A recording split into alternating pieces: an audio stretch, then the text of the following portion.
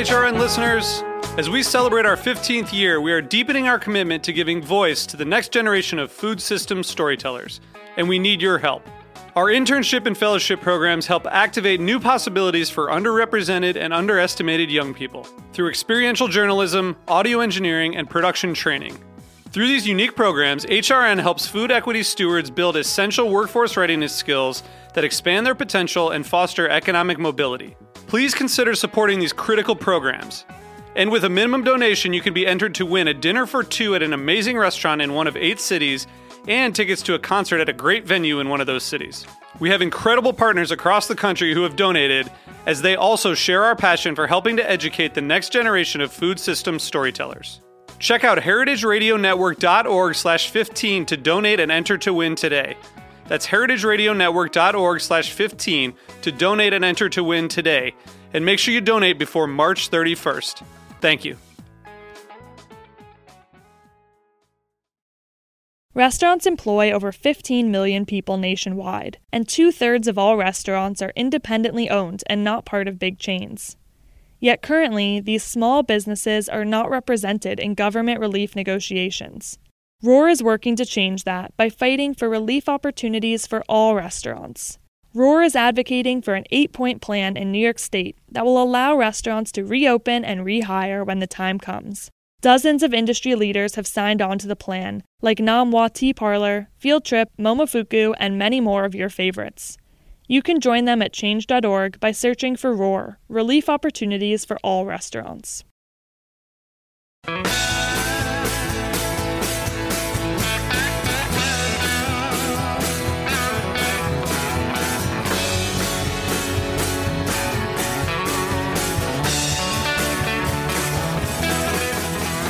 Hey, welcome to Beer Sessions Radio on the Heritage Radio Network. Hey guys, it's Tuesday, March 24th, 2020. Our show today, Drink Like a Geek.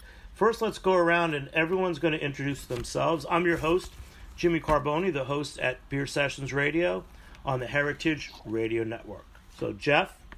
Hi, I'm Jeff Cioletti. I am the author of Drink Like a Geek, among some other books. Jeremy? Hey, it's Jeremy from Schmaltz Brewing and Alphabet City Brewing Company up in Troy, New York, coming at ya. Doug? Hi there, this is Doug Campbell from Brewery Omegang, based out of Cooperstown. Ben? Hi, Ben Keene, beer writer and editor, and I'm joining from Seattle, Washington. HRN Studio is currently closed, so I'm recording this episode remotely. It may sound a little different than usual, but we're happy to have technology that allows us to keep making our regularly scheduled programming. We've got a great guest list joining us. I'm going to start with Jeff Cioletti. Jeff, Drink Like a Geek, it's your new book. I think I've had almost all of your books on over the years, but just bring us up to date on what you've been doing and why Drink Like a Geek is such interest to our drinking community. Well, this has always been sort of a passion project of mine. Before I really got into booze writing, which 17 plus years ago now, I was always into sort of geeky pop culture stuff. I used to go to Comic-Con every year, before it really started getting really, really Hollywoodish. And I used to go to like Dragon Con and Atlanta and all that other stuff. But, as I got more into the booze journalism stuff, I realized that I wanted to have a project at some point where I could combine these kind of two worlds, these kind of two subcultures that I've been a part of, and, basically sort of get back into that whole Comic-Con thing too. So, Drink Like a Geek was an idea I was kicking around for a few years, pitched it. Eventually somebody took the pitch, and the book came out back in September, I believe it is now, so 6 months ago. And, and also other professional stuff I've been working on. It's probably since the last time I've been here, I launched a digital magazine called Craft Spirits Magazine. I work for the American Craft Spirits Association now, and that's our bi-monthly digital publication, so that's what's been keeping me busy in terms of a day job, so... Great. So Jeff, I know you've obviously been bringing together your thoughts on kind of geek and Comic-Con culture and drinking culture. Give us some examples of like Star Wars and Star Trek. You've got some examples of bars that have tiki, cups with those themes. Some of the things that you experienced when writing the book. Well, specifically, probably one of the bars, on the Star Wars front first. The one bar that impressed me the most, there was a bar in Amsterdam called Tales and Spirits, and they had an entire trilogy of Star Wars themed drinks, based on the original trilogy. But they weren't just, cutesy names or anything like that. They actually did some great research into ingredients and stuff that sort of paralleled some of the themes from Star Wars. For instance, they've got their Return of the Jedi one, which is called the Bright Tree Swizzle, and they use a liqueur and a couple of other things like a redwood shrub to really evoke like redwood forest where they shot the Endor scenes and stuff. So they really wanted to give it that sort of tree feeling, and that's where the redwood shrub comes in. And then they've got liqueur in it called Skinos Mashtik. I'm not pronouncing that right, but it's like a Greek tree liqueur. So they really kind of went out of their way to do that. And then they had one called Too Hoth to Handle for The Empire Strikes Back, and they really wanted to evoke the rebel struggle, and they parallel that the most with, sort of the 18th century Battle of Culloden, the whole Bonnie Prince Charlie, all that in Scotland. So there's some serious Scottish stuff going on in there, like Drambuie, for instance, and there's a bit of sherry in there as well.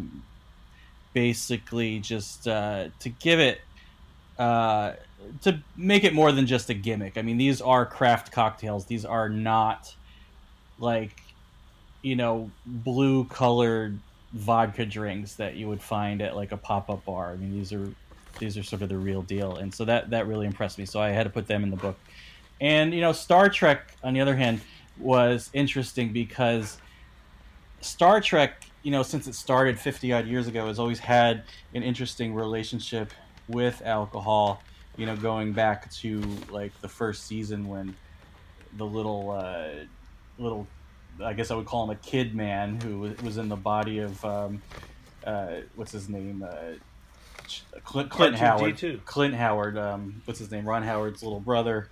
But he had like the voice of a man, and he presented the Enterprise crew with Tranya, which was like the ceremonial diplomatic beverage of his people. So there's that, and then in Next Generation you get to like Synthahol and all this other stuff, and it's just like and Ron Jeff, I have to stop you because that's when I started reading the book. You really have a lot to say about Star Trek and Star Wars, and I'm going to try to bring it back to beer. So let's talk first about you covered a lot of different pop culture and icon things like James Bond, Doctor Who series, Harry Potter. But let's talk about the Game of Thrones, because in terms of beer, the Game of Thrones with Ommegang really has been one of the like leading kind of I don't know what you call them. How do we describe this genre? It's like just geek genre beers. Like official. I guess you could call them like IP beers, like based on intellectual property, like licensed, fan beers. I don't know. There hasn't been like a name for it. Well, let's get Doug on from Brewery Ommegang, and let's just with Jeff and Doug. Let's start by talking about the Game of Thrones series and how it started. Absolutely, certainly we can come up with a more fun title than licensed intellectual property beers or something like that. I mean, it's Game of Thrones, for God's sakes. How are you guys? We're good here, yeah. Yeah, but I have with me, and thank you guys for sending it over. Talk about beers. I have, and I think everyone who's on the show will also be drinking a beer. I have two Brewery Ommegang beers. I have the Idle Days Pilsner, and then a Game of Thrones series, the Valar Dohaeris Triple. Well done. What you want to talk about the beers themselves, and maybe the process of making them? Absolutely. Because you got two very different almost like things. you've got these Belgian style base. Yeah. So they are definitely Omegang beers. Oh, for sure. So, I mean, for anybody who's never heard of Almagang, we've been around 22 years now, started by two entrepreneurs who wanted to essentially airlift a Belgian dream over to the hills of upstate New York, and dropped us down here in Cooperstown. We have been making Belgian-inspired styles ever since, and actually the beers that you've got in front of you sort of represent the two different sides of Almagang, summed up pretty nicely.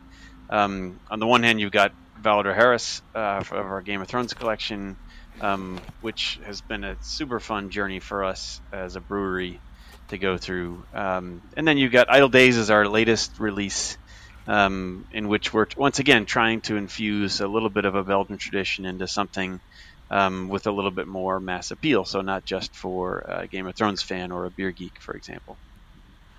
But as everyone knows, that for a long time the most popular Pilsner was Stella, and that's a Belgian Pils. Indeed. And I think some of the first craft lagers that I was drinking and selling to people 15 years ago were Belgian styled Pilsners. Yep. That beer's it's been a long time coming for us. Our Phil Liner, our master brewer, was trained. He's been through a couple craft breweries over his long career, and also 12 years at Anheuser-Busch, and actually trained in Germany before all that. So has a ton of affinity for the style, and was never going to let a Pilsner come out of Almagang without a ton of forethought. So the beer, for the beer geeks listening, is in a sense a classic Pilsner, in that we've incorporated some of the old floor malted barley, which for anybody who's ever seen floor malted barley, these days you almost have to go to a Scotch distillery to see it done, because it's just not done very often anymore. They've got these essentially basements of malt sitting around, and instead of processing it in a giant heated drum, you have a guy walk through the basement with a rake every now and then and turn the barley, and that way you end up preserving a lot more of the flavor and the character in the barley. So we incorporated some of that, and then a Belgian lager yeast, or I should say a yeast strain that was isolated in a Belgian lager brewery. We don't know which one, unfortunately, although Phil's got a theory. To try to give it's a Pilsner, but it is very different from a classic German or Czech, for example. There will be a little bit more body to it. There's actually a little bit of haze in it, which would have been a no-no at a certain point with Pilsners. But we wanted it to have a little bit more of a rustic, farmstead-inspired beer, which fits a little bit more with who we are. So we're really excited about it. You're my isolation beer. I haven't had a beer in a couple of days, so this is really great.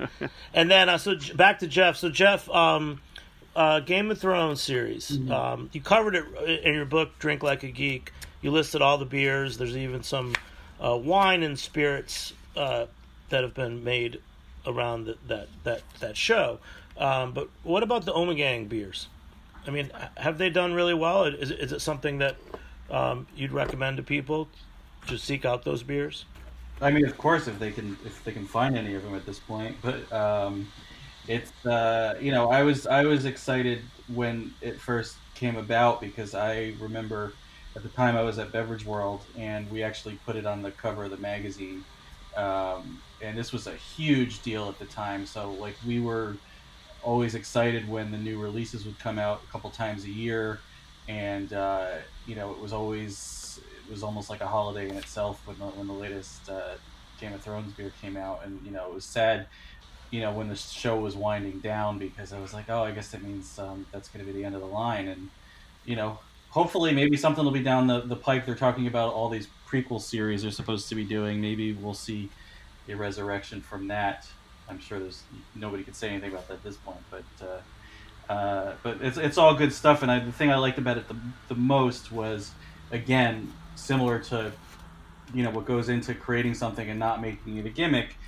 They were theming this, the styles and stuff were very sort of evocative of the various themes in the show. Like, you started with Take the Black Stout, which of course was like a Imperial Stout, like the Night's Watch. It was dark, and you had Fire and Blood.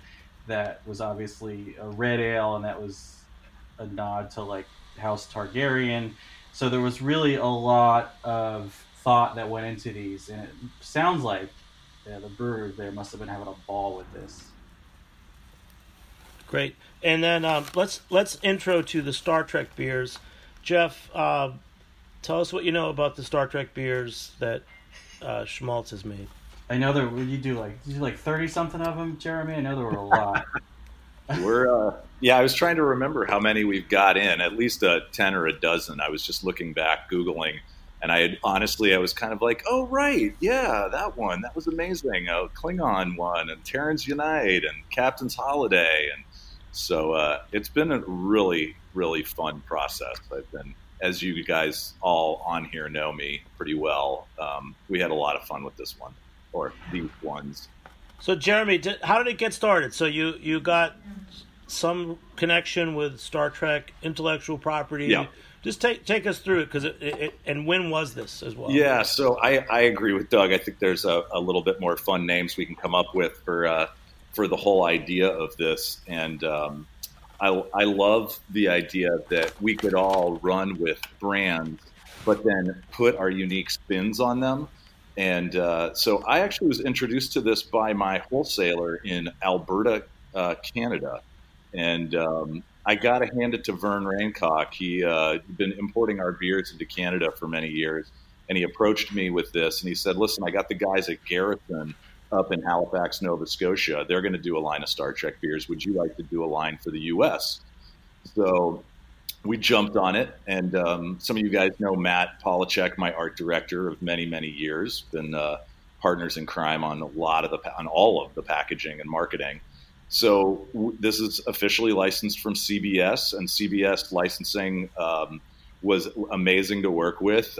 Bill and Yasmin and MC really hooked us up with all their support and help and direction. So we kind of came up with the take on each era, and it started with the 50th anniversary of the original series, which was what I actually had grown up on. I mean, I was a latchkey kid, and it was so funny. I used to tell this story when we came out with the Star Trek beers, that at 6 o'clock every day, Channel 2 on KTVU in San Francisco played Star Trek, the original series, and at 6 o'clock I'd start watching, and at 6:45 my mother would call me in for dinner every single night. So I was like, I had to kind of bootleg the finishing touches on every Star Trek episode. So it was kind of personal, and it was professional, and it came about as passion and also opportunity and curiosity. And it's been an awesome project. I mean, just being able to play with so many themes and so many graphics and so many names. You guys know I love the shtick, so it's been a really great kind of whiteboard to put our creativity on. Yeah, and going back to the beginning, how did you create your brand in the first place? And I know you had some set goals or pillars in mind. Sure. Well, I mean, you guys and many of your listeners know me from the years of having Hebrew the Chosen beer and as many punchlines as you can fit on a beer label, for don't pass out, pass over on the back of a t-shirt to, Messiah, it's the beer you've been waiting for.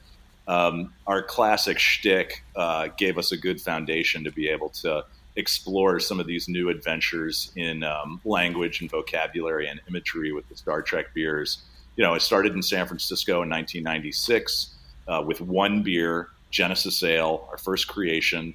And then, this 23, 24 years later, we've had, I think Matt and I were trying to figure this out. I think we've done over 150 beers, maybe 200 in the Schmaltz Brewing lineup with Hebrew. We obviously, many of you guys know us from our Coney Island craft lager days, where we started the Coney Island brand in Brooklyn in 2007 and 8. We also are brewing and took over the manufacturing and branding for Alphabet City Brewing Company from some good friends, Jeff and Jason in New York, who did an amazing job of kicking that brand off. And then we've got this new brand for upstate New York, where we've been here for a while, called 518 Craft, which is our New York State farm license product as well. So, well, that's great. A listener had asked me earlier. He said, "Jeremy, tell us when and where we can get your beers on the shelves in New York City. Yeah. I know that there's a little bit of disruption right now in New York. A little bit. Yeah. So that's really nice of them to ask. And we do sell at Whole Foods and at Fairway and, Total Wine out in Long Island, a lot of Home D's. We do have some friends at the bottle shops at City Swiggers and at Good Beer who've been awesome supporters. We did switch distribution recently, so we're back with SKI for the whole Schmaltz lineup, which is awesome opportunity. Their company has grown so much over the years, so I'm really excited to work with SKI. And then our Alphabet City brand is with Manhattan Beer, obviously a powerhouse in New York City. So you'll start seeing these beers more and more on the shelves after this crazy hiccup in reality is gone and we get back to having some fun and drinking great beers together without social distancing this summer. I'm looking forward to it. Well, that's it. We're going to have some fun. I can't wait to see some of the names that people come up with for their summer beers. Social distance. I want to get Ben Keane in. So Ben Keane, we know you as a writer, editor, good friend, sometime co-host of the show. So Ben, you're up in Seattle. Let's just jump to it. How are things up there? What is the same response going on to the COVID crisis? Yeah, I mean, I think that like it or not, Seattle and New York are in the same boat, being kind of two of the epicenters of this pandemic. And so, yeah, I think everybody is doing the best they can. A lot of places have pivoted to just being to-go only. A number of breweries have figured out a way to do local beer deliveries for the first time, which I think will actually be interesting long-term when this is over, whether or not some of these urban breweries decide to continue doing that. But yeah, everyone is still just rolling with the punches and trying to get by on crowler sales, growler sales, 4-packs, that kind of thing. I think it's very stressful for the brewers that I know. Yeah, I would just listen. I saw Andy Crouch and John Hall have a new podcast. I think it's called Beer Edge, and they mentioned that they for the trends right now. It seems that some of the more established breweries are actually probably doing okay because they might have better distribution setup, and that I don't know if you're seeing any changes or any comments about that.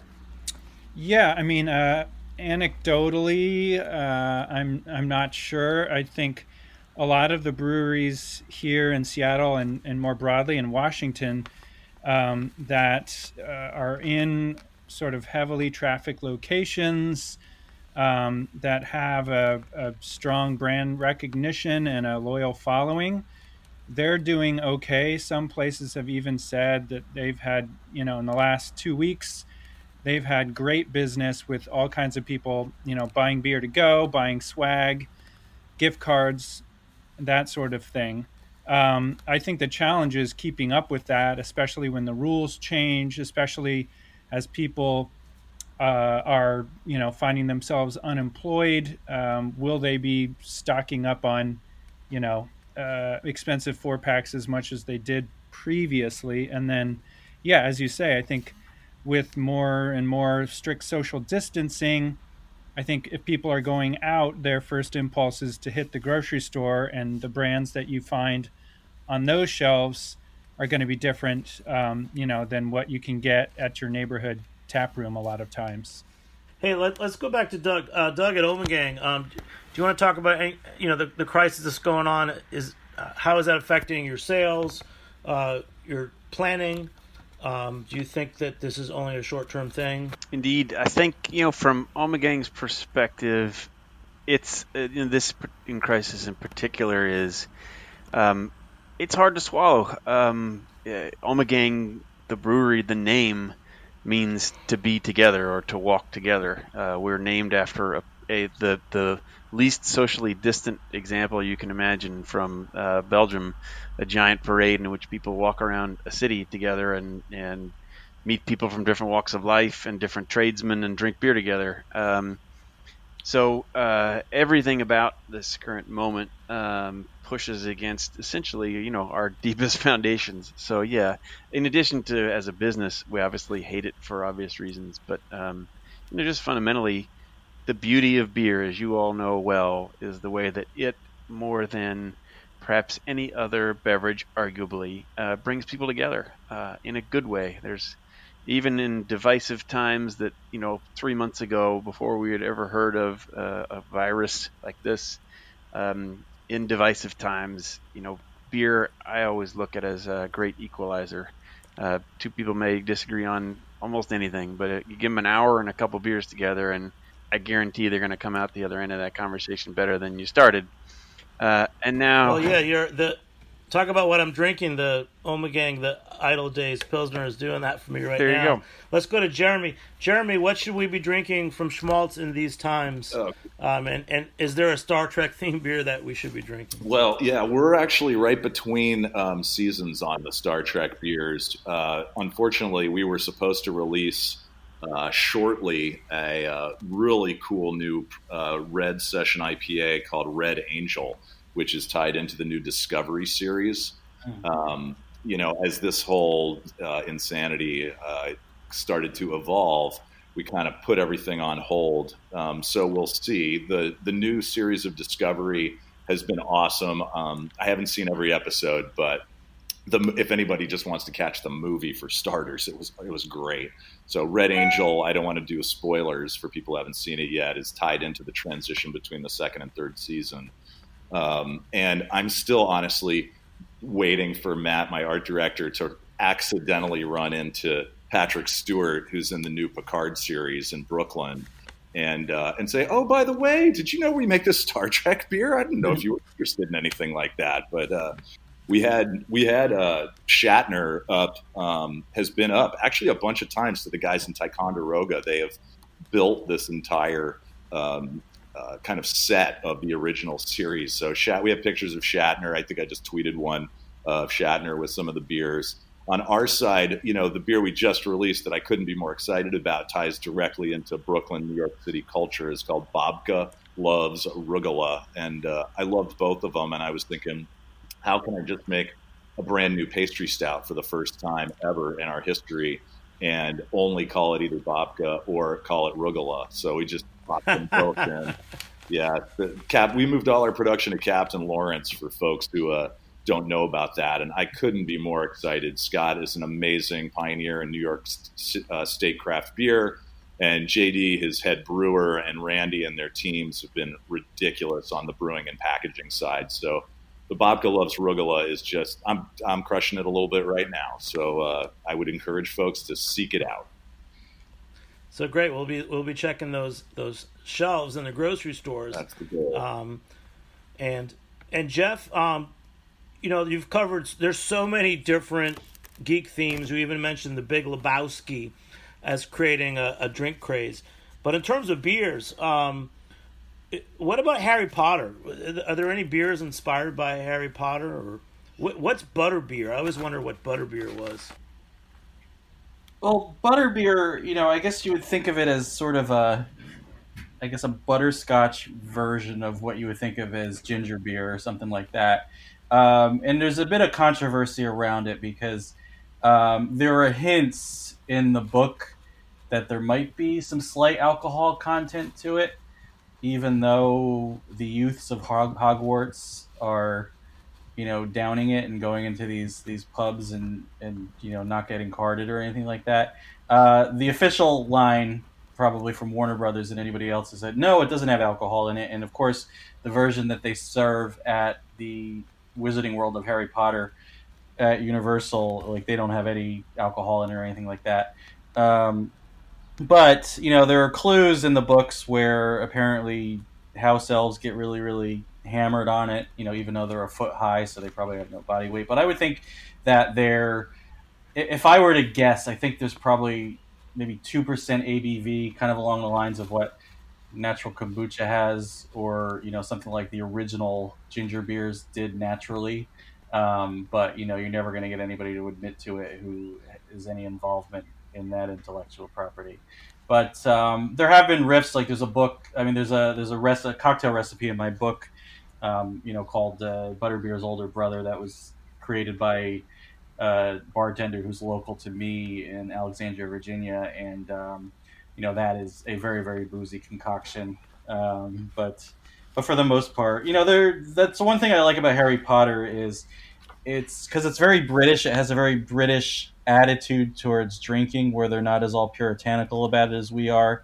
Like at the very least, the adults, the legal drinking age people in the books are always, pounding them. Hagrid's always popping in, drinking fire whiskey and things like that. So, there's sort of everybody here will clutch their pearls at such things. But I like that there's sort of a healthy attitude towards adult responsible consumption. And, that's something that's very different from the way things are approached here.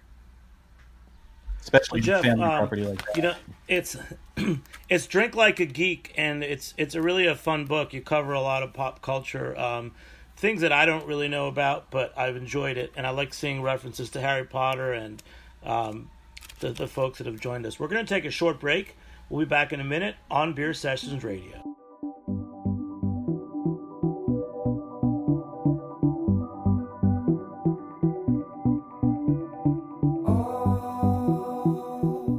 As the news of coronavirus reverberates throughout the world, we at HRN are especially concerned about how coronavirus will impact our food system. We will use our platform to support the restaurant, agriculture, hospitality, and other food-related industries by maintaining our coverage and operations. As social distancing becomes the temporary norm, podcasts are more important than ever. There's never been a more crucial time to stay informed about the state of our food system and the way that food connects our global community. We're sharing all of our COVID-19 coverage at heritageradionetwork.org/COVID-19. From interviews with nonprofit leaders and journalists, to firsthand accounts from chefs and restaurant owners, to reports on how the crisis is affecting regional farms. Our team is working remotely from all over to keep food radio alive. HRN needs your support more than ever to keep sharing essential stories and resources with our listeners. Make a donation of any amount. Visit heritageradionetwork.org/donate. Hey, welcome back to Beer Sessions Radio on the Heritage Radio Network. Hey guys, don't forget, heritageradionetwork.org. We still need your support. Become a member and donate. In these times, Heritage Radio Network is staying online through remote recordings, but all the content you expect and the 30 different shows will be airing as much as possible. Now here we are with author Jeff Chioletti of Drink Like a Geek. We're talking about kind of intellectual property, geek-inspired beers. Let's go back to Ben Keene. Ben, is there a geek theme or show that we've talked about that you're really into? Well, I mean, I'm definitely a big Game of Thrones fan, so I would consider myself a fantasy, nerd geek more than anything else. I enjoy. Besides Game of Thrones, the Lord of the Rings trilogy. I don't know if anybody made any beers along those lines, but Dungeons and Dragons. I know that there's actually, all of this stuff to me is kind of like subculture beers. Maybe that's more exciting than IP beers. But yeah, I know that there are a lot of brewers out there. I think of Three Floyds in Indiana being one prominent example that are really into D&D, and some of that culture kind of seeps into their branding and marketing. I don't know. I'd be curious to find out, what kind of geek Doug and Jeremy are. Doug, you want to jump in? Always. I'm trying to think how my wife would answer that question, other than how long do you have or something like that. But no, I think one of the topics you guys talked about before, Star Wars was always my go-to growing up, and I'll say one of the pleasures of being an adult human these days is that we have the full-on bounce-back series that I can introduce my 7-year-old son to. And it's a little bit awkward that I'm way more excited standing in line to get into a movie theater. Remember when we used to do that, by the way? But than he is. But nonetheless, I've stopped being embarrassed about that years ago. So that's all good. But Game of Thrones for us was a huge thing. I had just gotten into it with a group of friends at the time. It was long before I joined Omegang, and it was really for its time, 2013. Kind of a visionary thing that the brewery did at the time, in that just people were so focused on beer making and the beer making revolution that was quietly, or maybe not so quietly, happening. To have a fantasy driven beer concept was a totally new. But for us at Omegang, we're up in the hills in upstate New York, above the wall, as I frequently tell friends of mine that work down in the city. It was always such a natural fit when HBO came a calling. I mean, it was such an obvious. Of course, we would love to do that. That sounds like a ton of fun. You're really talking about making beer for Game of Thrones. Now it seems like such a no-brainer, but if the show really was like a cult thing back in those first couple of years, it was just after the first season that they came a calling to see if we would be interested in it.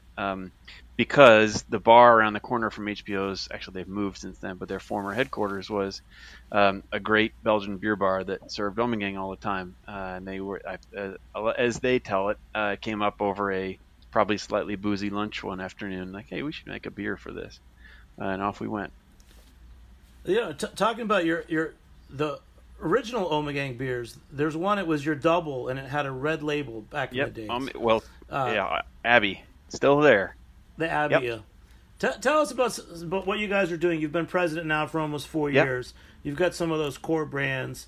So, what are some of the goals you have, and how you've been, enacting them? Omegang's, our mission in this crazy beer world that we all live in is to try to push the boundaries, like a lot of craft brewers, but to pull some of our European inspiration into beer making. Omegang was founded by two founders that wanted to recreate some of the passion that they saw in the Belgian countryside in America. And we very much draw from those roots today. So all of our beers have some component of either a rustic inspiration or something from usually continental Europe. Most recently, Idle Days Pilsner is the launch that we'd hoped to be talking about nothing but that right now, but unfortunately events, as they will, have taken a different turn. But that's still our mission, to bring some of the drinking traditions and drinking cultural aspects from continental Europe into and Americanize them. I mean, Omegang originally was called Omegang Ale. The one that you referenced, Omegang Abbey, was sort of a Trappist-style beer, and nobody in the States at the time even knew what that was. But we've sort of progressed through the styles that have surfaced as craft beer has evolved, from Trappist beers to saisons with our Hennepin, to Belgian quads, wheat beers, etc., and now into Pilsner as the market and appetites and tastes shift back towards a little bit more sessionable styles. Great. And Jeremy, anything else about your geek obsession with Star Treks? Yeah, well, when Ben Keane, after all the years that I've known him, and Jeff, including having both of them up to the brewery for our Books on Tap series, which they were both so generous to schlep their butts up to Clifton Park and do some reading for our locals and our regulars. The fact that they don't know what kind of a nerd I am is very sweet, Ben. Thank you so much for that. You bet. So actually, it's kind of a fun story. Before I started Coney Island, we were approached by a kid who was at CBS Licensing, and he said, hey, do you guys want to do a beer for Laverne and Shirley and Happy Days? And so I was like, Laverne and Shirley and Happy Days. I mean, I get it, Schlemiel, Schlemazel, Schlemalzel, but I was like, I don't know if that's going to fly. So I emailed my wholesaler in in Wisconsin, and I asked them, hey, you guys got any interest in this? And they said, no, not really. And there had already been Three Stooges beer, which when I first started had kind of, I mean, I loved the packaging. I thought the shtick was fantastic, but it was just another beer and it was repackaged and it wasn't anything really custom or special. As Jeff's been describing, we're trying to make super high quality, interesting, innovative beers, even if it has a fun label on it. Same thing, Omegang and Three Floyds, like you mentioned too. So when I said no to Laverne and Shirley and Happy Days, I said, well, what else you got? And we looked through their list and Star Trek was on there. And so this was like 2006. We had just come out with our Lenny Bruce tribute beer. So obviously one of my heroes and a Jewish icon in stand-up comedy. And the other thing they had was the Twilight Zone. And I grew up just like I did on Star Trek. I grew up on the Twilight Zone marathons every year in L.A. When my dad lived in L.A., my mom lived in Northern California. I'd go stay with my dad for Thanksgiving and watch the entire Twilight Zone front to back, A to Z, in L.A.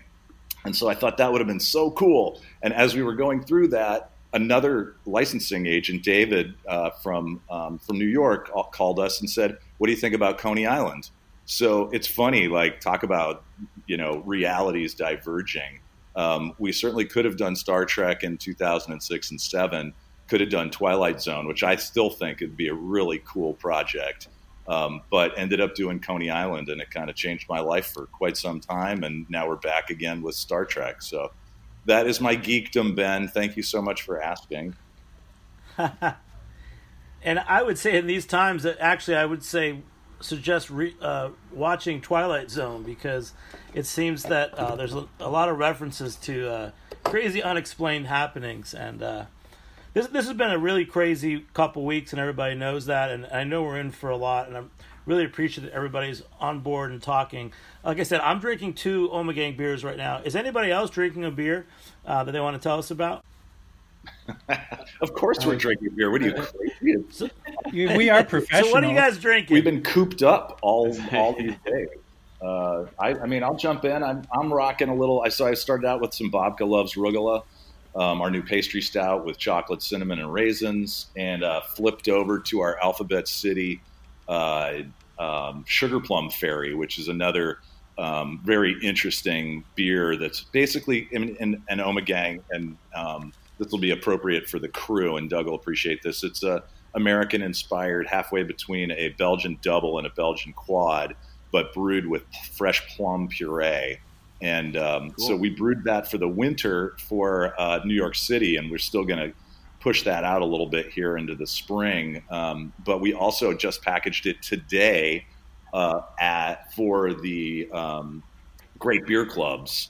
So Doug Duretti, I got to say thank you to him, and his customers will be seeing Sugar Plum Fairy here over the next month, delivered straight to their door, happy, healthy, safe, and sound. So I think the Sugar Plum Fairy is tied into my geekdom of Lou Reed, Andy Warhol, and New York City culture. So that's what I'm. Well, I'll tell you, Jeremy, you've always been the master of communicating, and I'm going to follow everything you do, because I feel like whatever you're pivoting to is going to keep many of us in business for a while. So thank you. And Ben, what are you drinking out in Seattle? Well, it's only 2:40 here, and I have more writing to do. So I cracked open a can of Firestone Walker's new Flyjack IPA, which is a low-calorie, low ABV, but fully 100% delicious beer. And Jeff, what are you drinking? I am drinking a cream ale, Gullah Cream Ale from Revelry Brewing in Charleston, South Carolina. It's very sessionable, I would say. It reminds me more than it does a cream ale. It reminds me kind of more of a Helles, but it is actually a cream ale. So it's actually, quite a great 5 o'clock beer, if you ask me.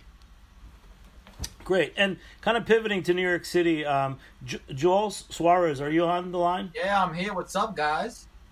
Hi, Joel. Thanks for joining in. You wrote to me the other day about a new collaboration. Yeah. Just bring everyone up to speed. Tell us about the crew of beer bar people that you work with. You've made some great collaborations in the past. Just tell us names of a couple of the crew and what the new beer is. So, hey, my name is Joel Suarez. I've worked in the industry for 10 years. I'm side by side the co-founder of Uptown Beer Society, which is our passion project, Matt Negron. What's up, guys? I'm crashing the party. Matt, all right. Glad you came on, brother. We've always loved beer, craft beer especially. For the last decade, I got my friends and family into beer and started working in the industry, and I thought there was always a need to kind of introduce and involve the community and all the beautiful cultures in New York City. Being a Dominican kid, first generation from New York City, I've always wanted to gain ownership back of representing our cultures through collaborating with big breweries, and I put together 18 collaborations to date with New York City breweries, one out-of-state brewery called Highway Manor, and craft beer bars owned by people of color or within our community. And we came up with a series called the Bronx Culture Series, which involves a craft beer bar in the Bronx called Bronx Beer Hall, a home brewery, which is now a certified brewery called First Borough Brewing, Beer Culture, which wrote a novel called The Beer That You Ain't Used To, and of course us, Uptown Beer Society. The new collaboration, the second out of three, is brewed at Gun Hill, all three of the Bronx Culture Series beers. And this one, we were waiting a very long time to get the approval from Mr. Softy himself. The company, which actually leases trucks in New York, and then it's up to the drivers to kind of choose their ice cream choices and stuff like that. So we got Mr. Softy involved in the collaboration, and it's called Mr. Stouty. It's Gun Hill's Void of Light with ice cream cones, sprinkles, some vanilla, lactose, and it's awesome. It's still like a drinkable stout. It's still a beer. It's not overly powery on the vanilla. It's not like a crazy gimmicky pastry stout. It's delicious. It's inspired by the Jamaican community in Gun Hill. That was why they made the Void of Light, and we chose that beer because it's reminiscent of what we wanted to do, and we wanted to kind of spin it. And that style, the Gun Hill Void of Light, that's like a Guinness foreign export style. Yeah, it's inspired. So when they opened up in the neighborhood, they saw a need to kind of connect with the neighborhood. So they made Void of Light, which is a foreign style, and they made Gun Hill Gold. So it was inspired by Guinness and Red Stripe, and it's award winning. It's won multiple awards, and we love the beer so much that we wanted to spin it off a little and add some flavor. And with this Mr. Softy collab, the first one was the Candy Yams, which was inspired by our mother's dishes during the holidays. This one is a stout that's inspired by, a New York City classic, which Mr. Softy is actually located in the South Bronx, the facilities where the trucks are at. And the third one is a big secret. It'll be coming out in the summer, but it's also inspired and incorporating a New York City classic as well. Well, the Mr. Softy, that's talk about pop culture icons. To me, that's New York City. That's amazing that you did that. Where are some? What are some? I know we're trying to help support some of the local beer bars and retail shops in this time. What are some places we can buy the Mr. Stouty beer at? Unfortunately, Remarkable Liquids didn't want to pick up the beer with everything going on. So it's been only available at Bronx Beer Hall, 12 p.m. to 4 p.m. to go. We're devastated by what's going on. As well as the brewery, guys. Yeah, Gun Hill Brewery as well. At least people have been going to those two locations and kind of, bringing some traction there. Matt, as you know, that's right by me, works at the Grand Delancey. So he's out of work right now. I work for an essential business, which is Brooklyn Beer Barrel, which is in J Street Metrotech. So we're still open. I'm trying to get the beer, but it's very hard because they're delivering within the Bronx right now for people that just want the beer to buy it straight from them. But I don't know about distribution wise. It's just a sensitive time right now. I had so many people that wanted the beer, and I just don't want to bother people and be like, yo, pick this up. Or, a lot of people are closed or doing to go and trying to sell what they have. Yeah, man. No, everyone's reinventing. And even I know that Torch and Crown, one of their business plans was to be doing direct delivery from the brewery in Manhattan, and they've already had to jump into that. So that's a whole nother show. But I really appreciate you guys coming on, Matt and Joel. But yeah, Mr. Softy fits right in with this team. So I'm going to go up to the Bronx. If you're in the Bronx, go to the Bronx Beer Hall or Gun Hill Brewery to get that. Jeff Gialetti, let's wrap the show up. Anything that we didn't cover about your book, Drink Like a Geek? Well, I mean, there's tons, but I would say it's great if you want to binge watch anything, and now is really the time to be binge watching things. So like, it's great. You can get drink ideas, and you can kind of catch up on movies and TV series that you've either watched or you've been looking to get into. I even go into a whole thing, movie by movie, of the entire James Bond series and what he was drinking in each of those. If you want to drink along with 007, that's one of the things that I recommend. So it's, in these uncertain times of social distancing, why not just turn on the Netflix and drink along? That sounds good. So instead of drink like a geek, I'll drink like James Bond. That would be fun. Yes. Get me through the next 2 weeks. And Ben Keene, buddy. And Jeff called in from D.C. area, Alexandria, Virginia. And Ben Keene, you're calling in from Seattle. Anything else you want to say about what's going on, or what I would like to know, Jeff, if either Jeremy or Doug decided they wanted to make a geek beer with you, what would that beer be? As a geek expert and a beer geek. Wow, that's a